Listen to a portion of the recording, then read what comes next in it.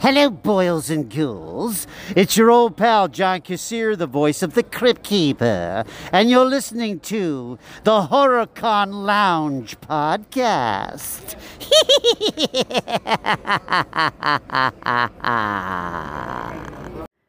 Welcome to the HorrorCon Lounge. I'm Kristen. And I'm Jeremy, without coffee. Oh, okay. It's just Kristen today because Jeremy just left.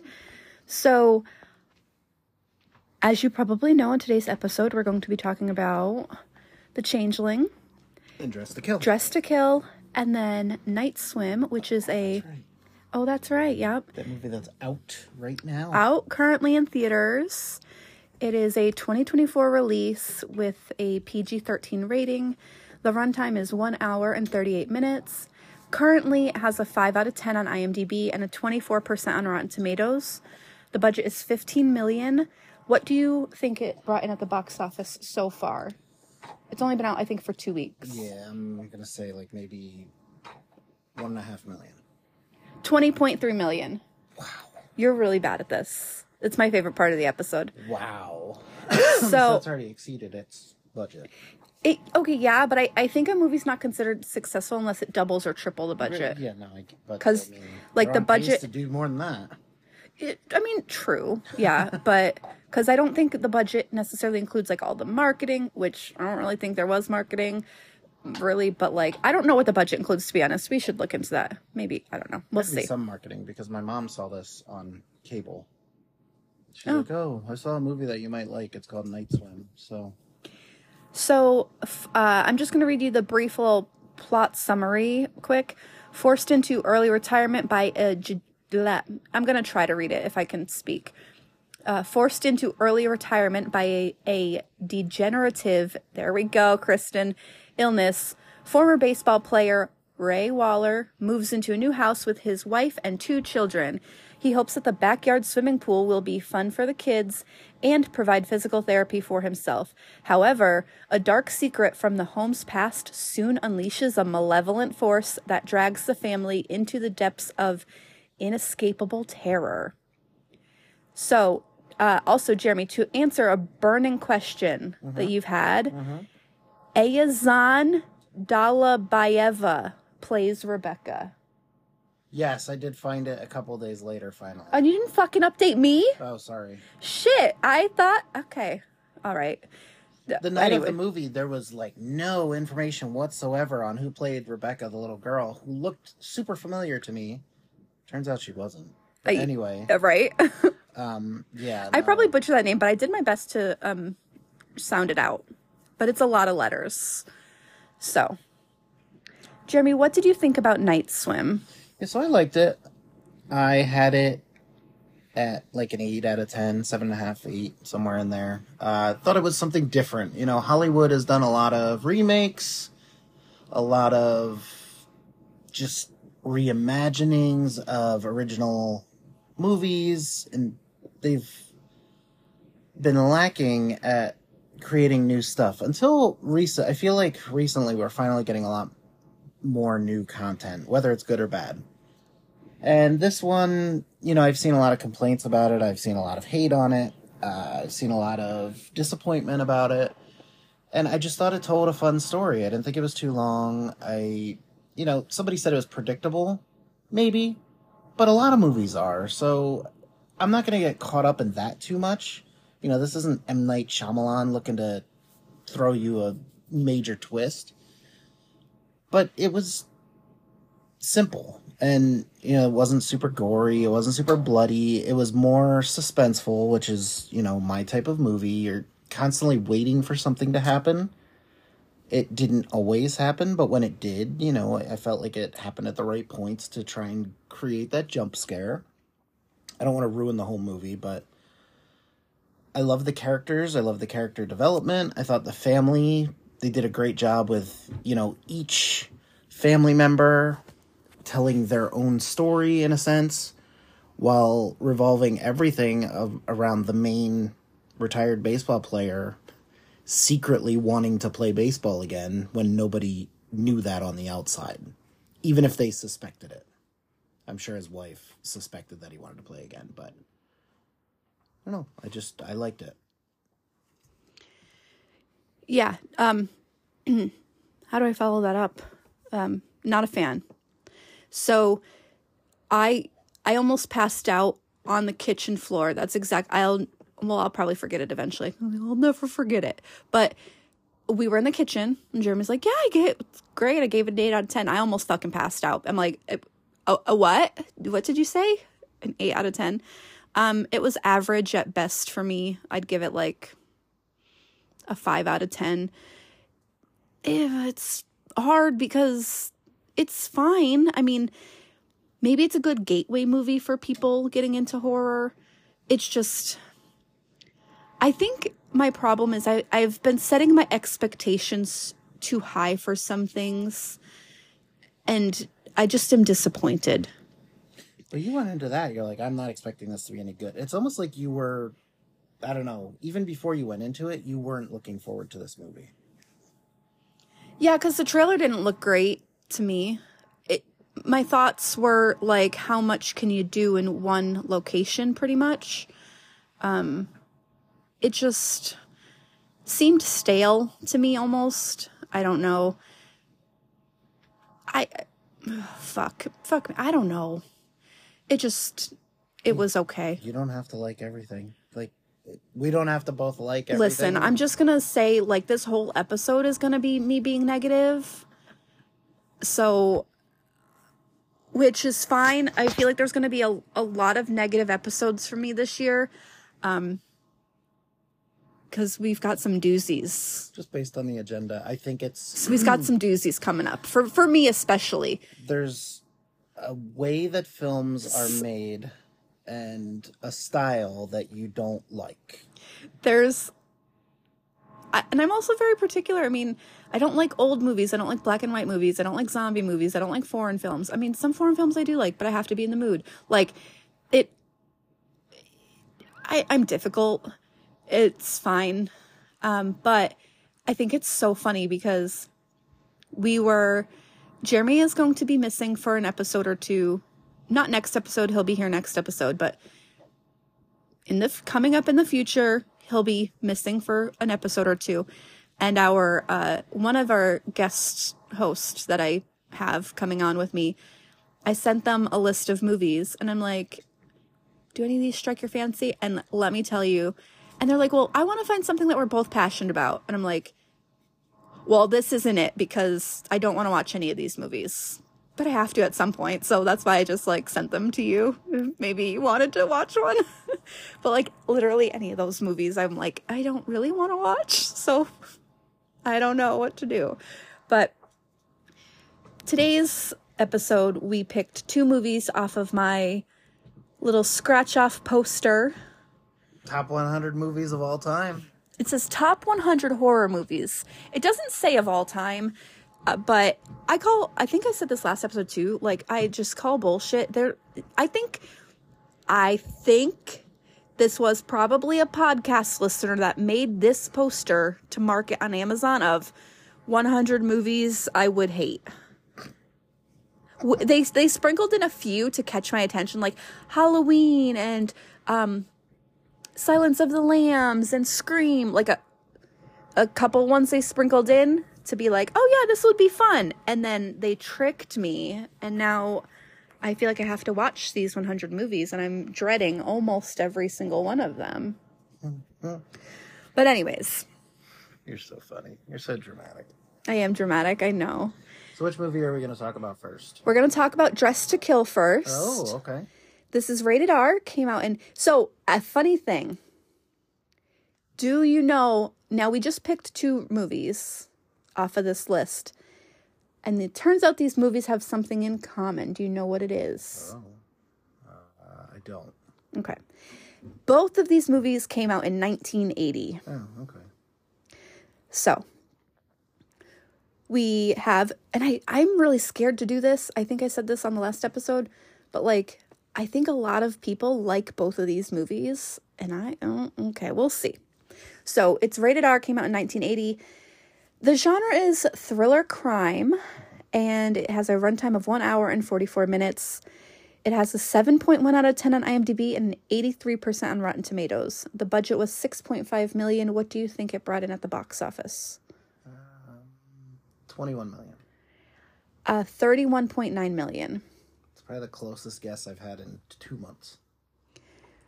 So, this is I just took these notes as I was watching the movie, and I haven't read back through them, so I'm curious to hear what you say, because you and I watched this one separately. We watched The Changeling together, but we watched this one separately. So, we're gonna read through my notes, and it's probably gonna be a disaster, but that's quite all right, because this movie was a disaster. No, that was really dramatic. Okay, that was dramatic. So, I will tell you, this movie opens with a 5-minute explicit shower scene. It is literally a full on titties, and you get vagina too. Yep. Full, very explicit shower scene. And then a guy comes up behind her in the shower and covers her mouth. Then it cuts to a sex scene. So if you didn't get enough nudity in the first 5 minutes, don't worry. Well, you don't really get more in the sex scene. It's strategic it's implied. You get it. So I think that shower scene was her fantasizing, almost like a rape fantasy type thing. Because that was not real. No, it was like a dream. That's what I'm saying, yeah. So, but I don't know if she was woken up from the dream because he started having sex with her, or if that was her way of trying to have an orgasm. I don't know. Yeah. Whatever. Didn't matter, but... So, then the mom goes to...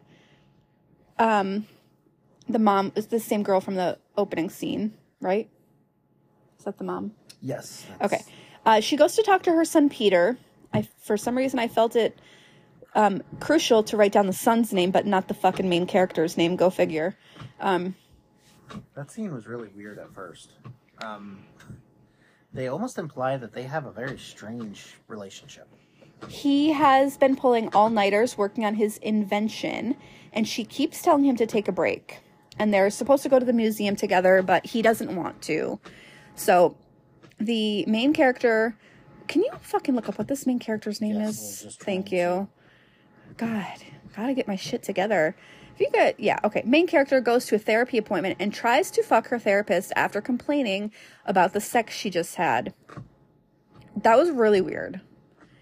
That was just a really weird scene, okay? She then goes to the museum, which feels like she's at the museum for fucking hours. Kate, is that the main character's Kate name? Miller. Okay, are you sure? It's either Kate or Liz. Which one? We don't know. I don't fucking know. We'll see. I name them eventually in the notes, so you'll figure it out.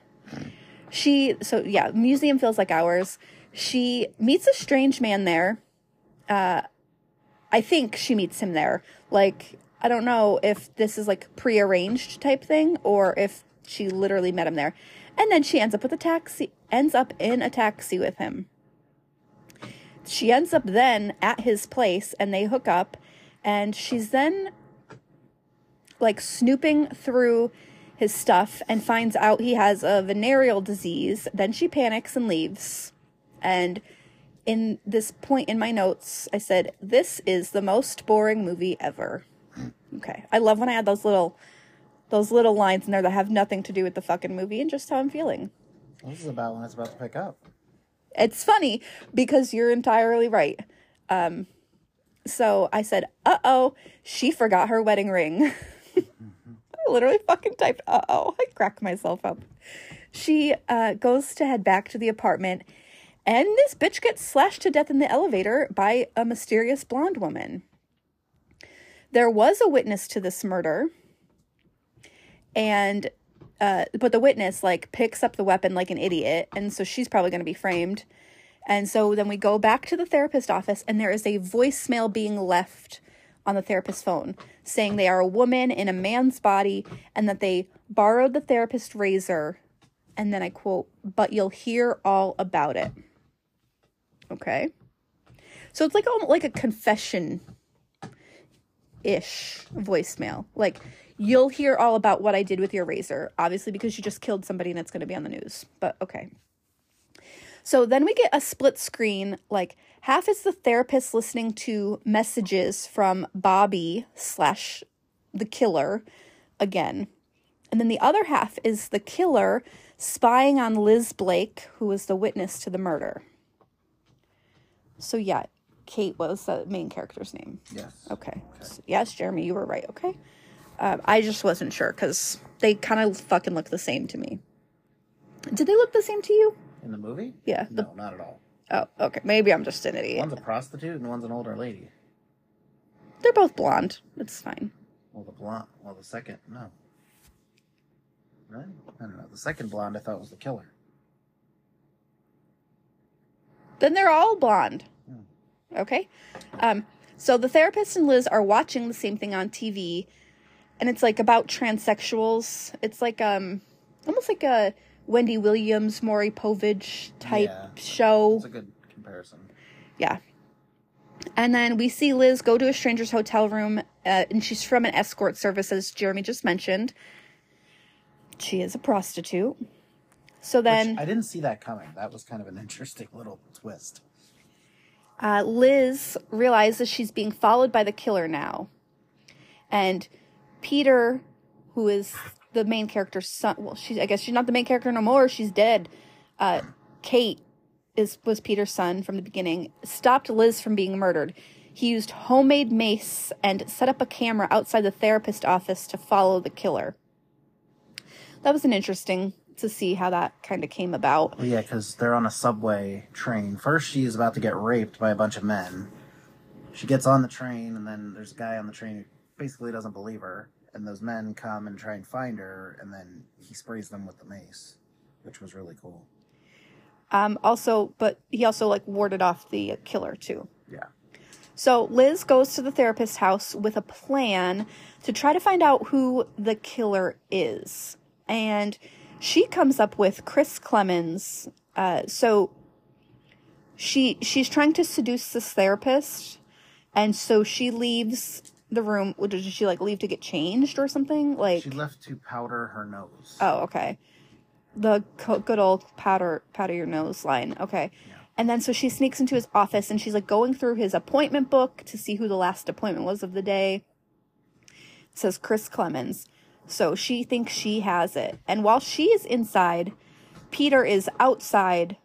This is like all a setup plan. But someone gets Peter outside. That's just what I wrote. Someone gets Peter. Was he shot? No, he wasn't shot. He was grabbed. Oh, that's what I mean. Yeah, he was grabbed. He's looking through the window because he sees the doctor doing what he's doing. I won't spoil it for you, but... Liz, I'm spoiling shit, okay? Well, no, I know. Oh, okay. I'm saying I won't spoil your recap. Oh, okay. Because you're afraid to get yelled at. Yeah. It's... Big okay. Liz comes back into the bedroom and Dr. Elliot is nowhere to be found.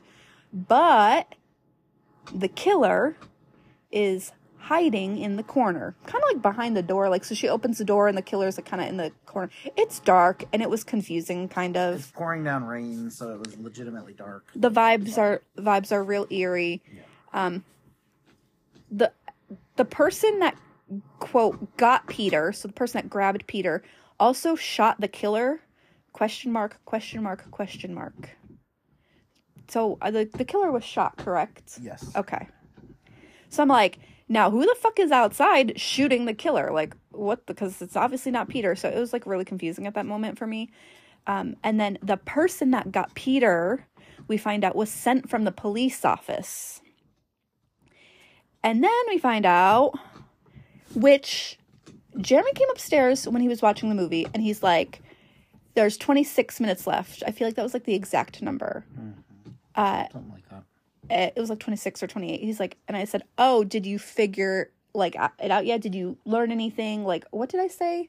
I said something. He like, asked me do you if I know knew who it was? Oh, yeah. And he's like, no. And then he fucking walks out of the room and he's going to say he said something different. But listen, I did not. Heard him say, no, not really. No, not really. I did. And then he walked away. For sure. And then a couple of minutes later, I was like, maybe it's the doctor, but I didn't. But he was downstairs at this point. He didn't text me, so it doesn't count. Yeah, I didn't say it to her. I don't even know if I said it out loud. I was thinking it, but I didn't have anything from the movie that actually convinced me that that was right. It was one of those like, maybe this is what it is. So, but it turns out, Dr. Elliot and Bobby the Killer are the same person. This, I feel like, was a hot take back for the 80s. I agree. I didn't see that coming. Liz and Peter are... So, yeah, that was a big... I was just like, oh, okay. All right. I wasn't expecting that. So it's funny because Bobby the Killer stole the doctor's razor, but it was their razor because they're the same person. So yeah. Liz and Peter are at lunch talking about the whole scenario. And it's so funny because they're literally talking about like cross-dressers and how the bottom surgery works for trans people. And there's like a table of old ladies sitting next to them, and it's so funny. Then they show Elliot in the mental hospital being tucked in, and he strangles the nurse and appears to be stealing her clothes. So then we cut to Liz showering, and someone wearing what appears to be nurse shoes breaks in, but she noticed them and carefully tries to get something for self-defense. She's like looking around trying to see, like she's being real careful, like, okay, I see you, but I don't want you to know that I see you type thing. And then there is a jump scare and she wakes up from a dream. The end. Anything to add?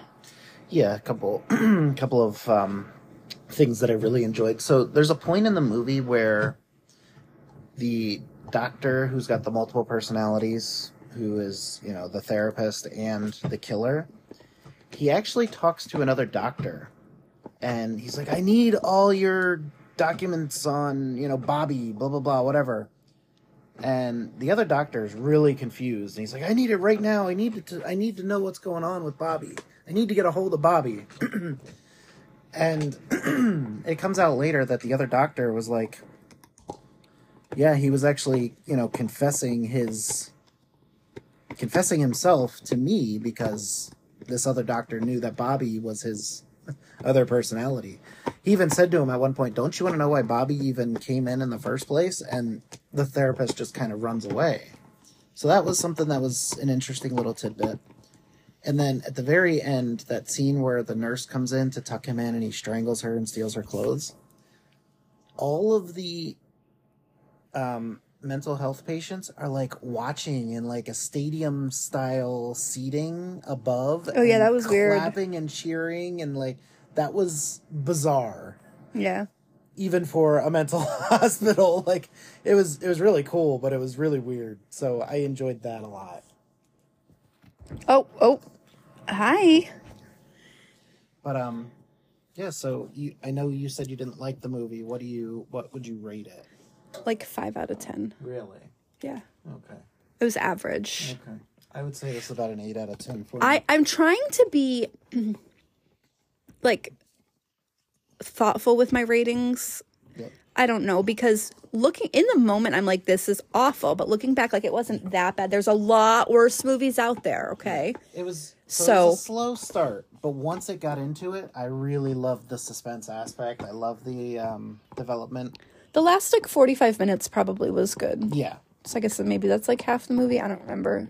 A little less than half. But... Like the museum part was very boring. Yeah. You're wondering, why is she following this guy and trying to make moves on him? Mm-hmm. But then when he tries, she's like not allowing him to, almost. And listen, I have no problem with nudity or sex scenes or anything like that in movies, but the 5 minutes of her just showering and like lathering her body was like a little weird. Yeah, there were some slow points in the movie. I think overall, though, they did a good job of, giving you some suspense, giving you mystery to try and figure out on your own. I love the, Scooby-Doo whodunit type of thing. And you're definitely, I had that feeling throughout a lot of this, trying to piece together some of the clues in a sense. But yeah, no, I'd say it was about an 8 out of 10. It was very slow, but once it got into it, it was really good. So, I would just like to take this time. So, we're done with Dress to Kill, correct? Yeah, nothing more for me. So, before we move into our next movie, and I'd like to take this moment just to talk to Jeremy on a personal level, and I'm not going to edit this out on the podcast, so enjoy. But you're going to North Carolina next week. Uh-huh. And I was complaining to the listeners, I was complaining about how cold it's going to be this week, next week, whatever, same thing, really. Like, I'm talking about, like, as you guys are listening to this probably is, like, the week I'm referring to. And Jeremy's like, that's fine, because I'll be in North Carolina, bitch. He didn't say bitch. I just added that for dramatic flair. But he's like, that's fine, I'll be in North Carolina. And I'm like, fuck you, bro. Like, that's not cool. Like, just whatever. And my aunt, as we were recording, said, I'm saying my I love yous now. I will probably freeze to death next weekend. And she is in North Carolina. And they have temperatures of 17, 15, 19. So it's going to be cold where you are, too. Yeah. Sucks to suck, buddy. Yep. All right, that's all I wanted to say. Okay. That's actually funny. I just had to tell you, and I knew if I didn't tell you right now, I would forget. So Yeah, no, understood. fun little off track for you guys. All right. So So next up is The Changeling. we've got movie number 2, The Changeling. Yep, rated R from 1980. This one is a horror mystery. The runtime is 1 hour and 55 minutes. It has a 7.2 out of 10 on IMDb and an 85% on Rotten Tomatoes. The budget is $6.6 million. What do you think it brought in at the box office? Are you Googling it right now? No. Don't look, because that's the website I get the information from. 35 million. 12 million. Okay, so Jeremy would love to tell you all about The Changeling, and I'm not going to interrupt him at all. So I'm going to pass the phone over to Jeremy. There you go. All right. Oh, fuck. I really need to use the restroom, but I don't want to interrupt my dog because they're actually being good for once. Yeah.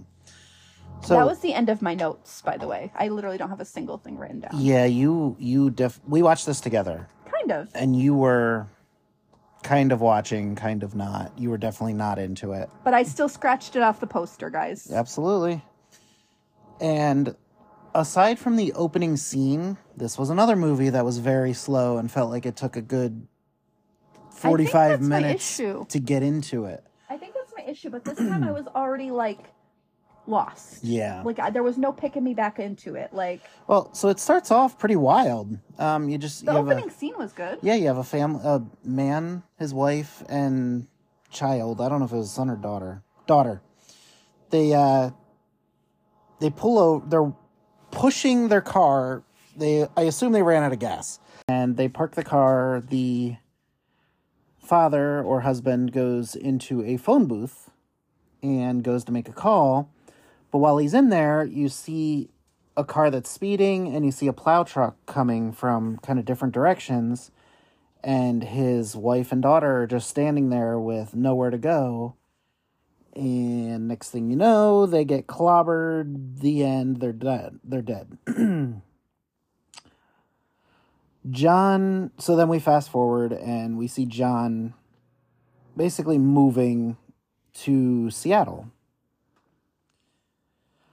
And John gets this ginormous freaking house and property that's been vacant for a long time. I want to say like 12 years, they might have said in the movie, or 10 years, something like that. But John starts experiencing some health issues once he moves in. He keeps hearing these loud banging noises.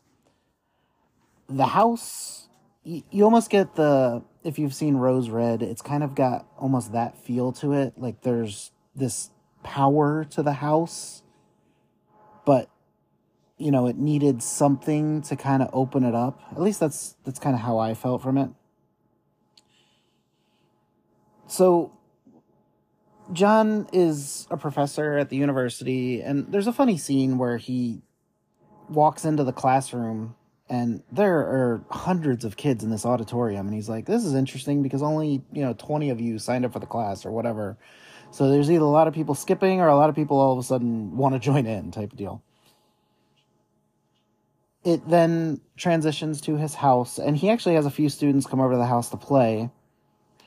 And, you know, they do, I don't want to say a symphony together, but just some musical work together. John continues to have weird things happen at the house. At one point, all of the faucets are turned on, which is very strange. He has to turn them all off. And he starts searching the house. He keeps hearing the banging noises, which is falsely deemed to be the furnace making noise, which we all knew it wasn't the furnace. That was just kind of stupid anyway. But he finally finds a locked and boarded up door, which was in his closet, and it leads to a hidden attic, which this attic has cobwebs like you've never seen before. These cobwebs had to be like 12 inches thick. Anyway, up there, he sees this room. He kind of walks around, looks around. You're waiting for something to happen. Of course, nothing does. This was a movie much like Dressed to Kill, much like Night Swim. A lot of suspense, a lot of build-up, but not necessarily anything happening, per se. So he finds, of all things, this music box that still works after God only knows how long. And he takes that, brings it downstairs, and it plays the exact tune that he had just recorded on his piano, which is strange because he had never heard it before. And he's telling this to a young lady that he's become close friends with who helped sell him the house. You kind of get the feeling that they're maybe interested in each other. I don't know that ever necessarily came out, but anyway, the banging, finally one night, we see a red rubber ball fall down the stairs. And that really kind of made the hair on my arms stand up. Because you see the ball earlier in his daughter's belongings, it had fallen out of a box. So you know that this red rubber ball belongs to his daughter. So the first thought that's kind of going through my mind is, okay, did his family's spirits follow him? Are they the ones that are haunting him? Are they the ones that are trying to, get a message to him? He grabs the rubber ball. He drives somewhere and throws it into the water. He gets home, and literally almost as soon as he gets home, the red rubber ball is falling down the steps again, and there it is. So John has to have a seance and try to figure out what the hell's going on with this house. He has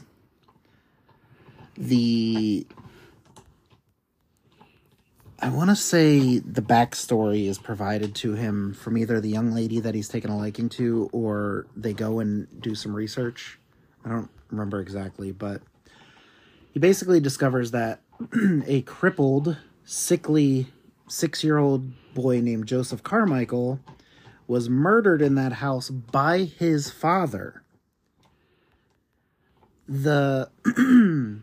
There was an orphanage in town, and the idea basically was that the father was not given his inheritance from his father. So the 6-year-old's grandfather left everything to the 6-year-old and not the father of the 6-year-old.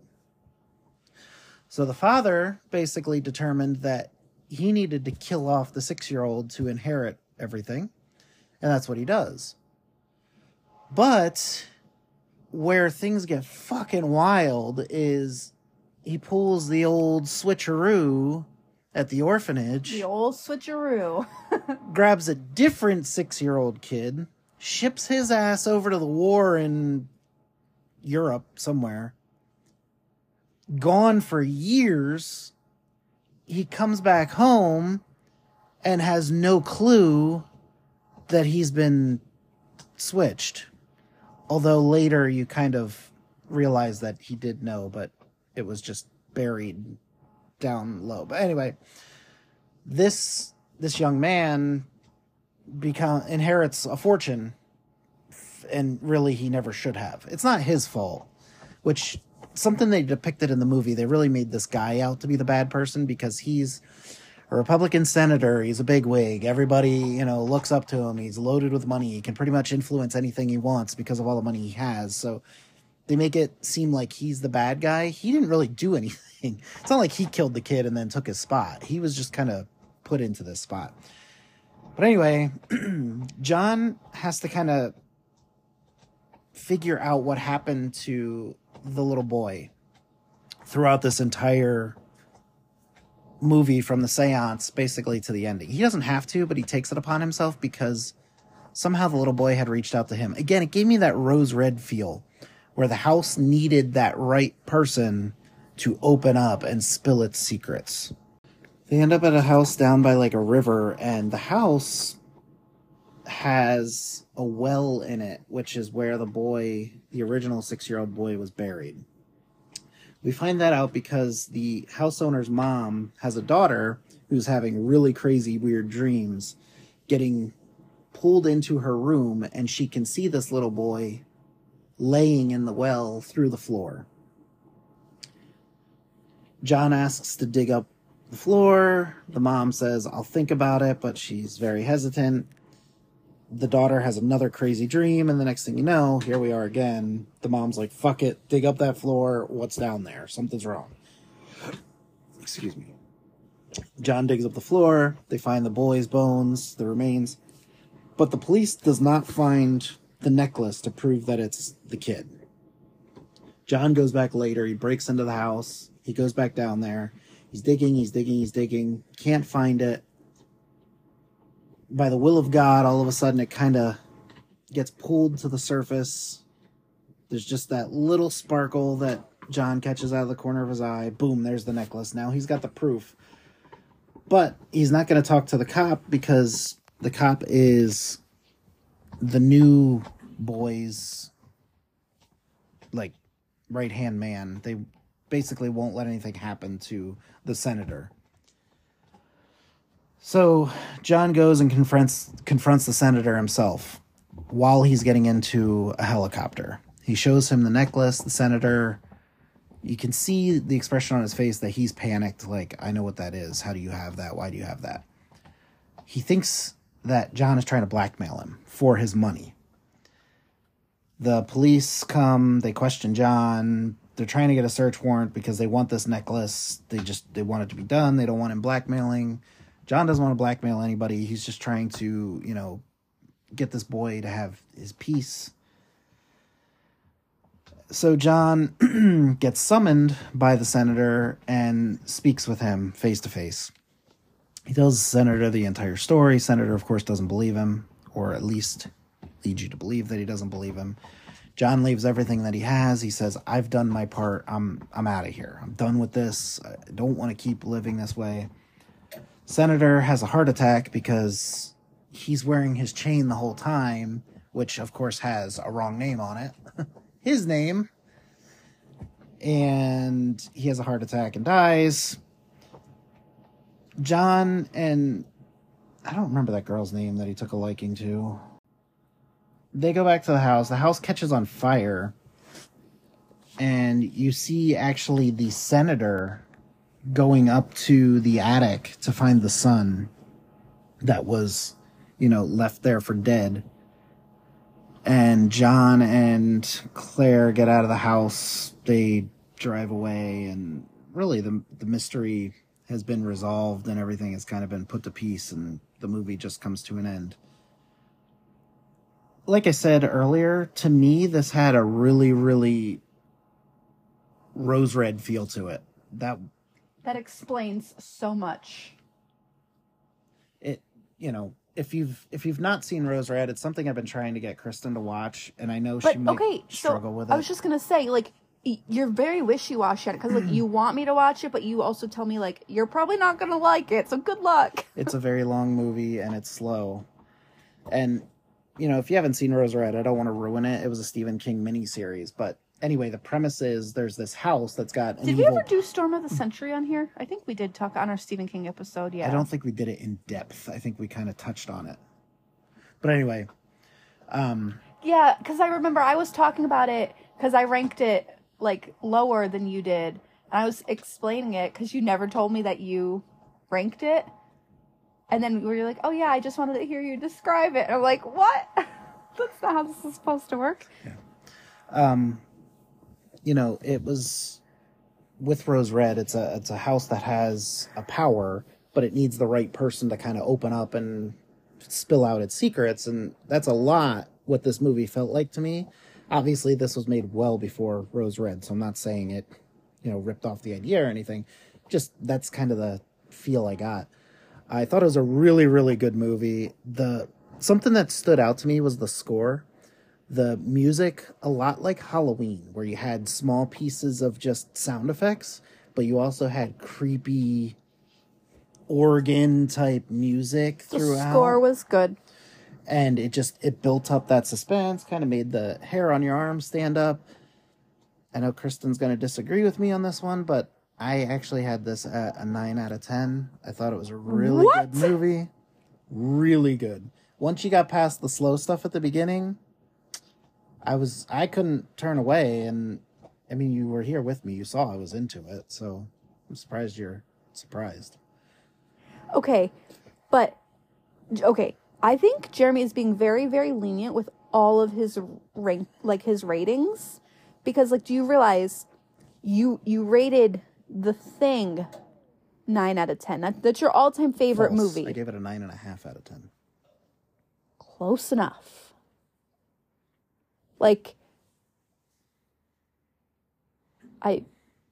This was a good movie. They both were. Wow. Actually, all three of them were.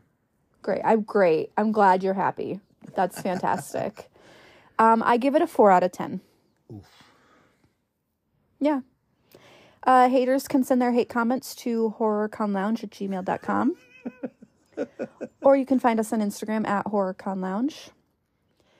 Or you can join our Facebook group, the HorrorCon Lounge. And we also have the HorrorCon Lounge podcast, which isn't really active. I don't post there because no one freaking joins it. So join it, and then I'll post more, okay? Yeah, I think everybody in there is in the group anyway. So that's what I'm saying. That's why I don't post it. Yeah. Because it's all the same people. So, yeah, not great. But I got 2 scratches done off my poster. How many does that mean we have done? Let's see. 2, 4, 6, 8, 10, 12, 14, 16, 18, 20, 22. I've got 22 out of 100 movies scratched off. That's over 20%. Yeah, and the rest is 22%. I'm being dramatic when I say all of them sound bad. A lot of them are very old. A lot of them are foreign films. A lot of them are zombie movies. It doesn't leave a whole lot of options for me to enjoy. So fingers crossed for It Follows and Babadook. Let's hope those are real fucking good, okay? So that was The Changeling, and it's kind of spoiler-free. Did we spoil Night Swim? I don't think. I didn't, at least. Okay. I didn't say anything about it specifically. Okay. I was like, because whoops, we weren't supposed to do that. I would love to, but I don't want to ruin it in case it's so new. So well, no, that's what I'm saying. We weren't supposed to spoil it, but yeah. And then Dress to Kill. So those were the movies for this week. Now, if you are listening to this, I'm going to ask the listeners, message me, which usually it's literally only Bob and Scott that message me. So Noah, Bobby, Abby, whoever else, Dwayne, is listening, just message me, answer the question. Do you guys like when I tell you the movies in advance, or do you like it to be a surprise? Let me know what you think. Because what do you think? Should we tell them in advance what we're doing next week? That way they can kind of watch if they don't already know. I love the fact that, and it's up to you guys ultimately, not me. Right, you're right. But I like the fact that if you've never seen it before and you're, looking because to we do listen to fucking something, heavily spoil them. Yeah. So now some people, I like listening to movies that I know I'm never going to see. I like listening to podcasts that heavily spoil them. But if maybe there are movies that you want to see, like, do you want to know in advance? Not, I don't know. Let me know. But with that being said, we tell you guys that way you can have like a week to watch them and get caught up if you want to. If not, that's fine too. But next week we are doing a double feature of the same movie. I'm excited about this one. Kind of. Probably I'm because- so excited too. To be fair, I've only seen one of the movies. I'm not going to tell you which one. Probably because I suggested it, but still. Jeremy doesn't have a lot of input on this show, guys. So when I let him run with an idea, he just gets real excited, okay? Yep. So, that was so mean. I'm just kidding. He can give me ideas when he wants to. But normally he just doesn't. He's very easygoing, so he doesn't care. But next week we are watching the When a Stranger Calls and When a Stranger Calls. So you're looking for When a Stranger Calls from 1979 and When a Stranger Calls from 2006. So those are your two movies for next week. And they are two very different movies. I watched one. I'm very excited to watch the other. So I can't wait to see what they have in store. Now, another thing, I know we are mostly a horror convention-ish podcast, but we watched also recently a movie called Anyone But You. Mm-hmm. Very fucking good. Yeah. Dermot Mulroney is in it, who was in the newest Scream. Yep. So shout out to Dermot Mulroney because he was great. But yeah, you guys should watch that too if you want a good laugh. It's funny. So I do, and Jeremy, this was your idea too. You mentioned wanting to do some movies other than horror once in a while. Mm-hmm. So maybe we'll bring that in eventually too. Okay. Well, So- sorry, people.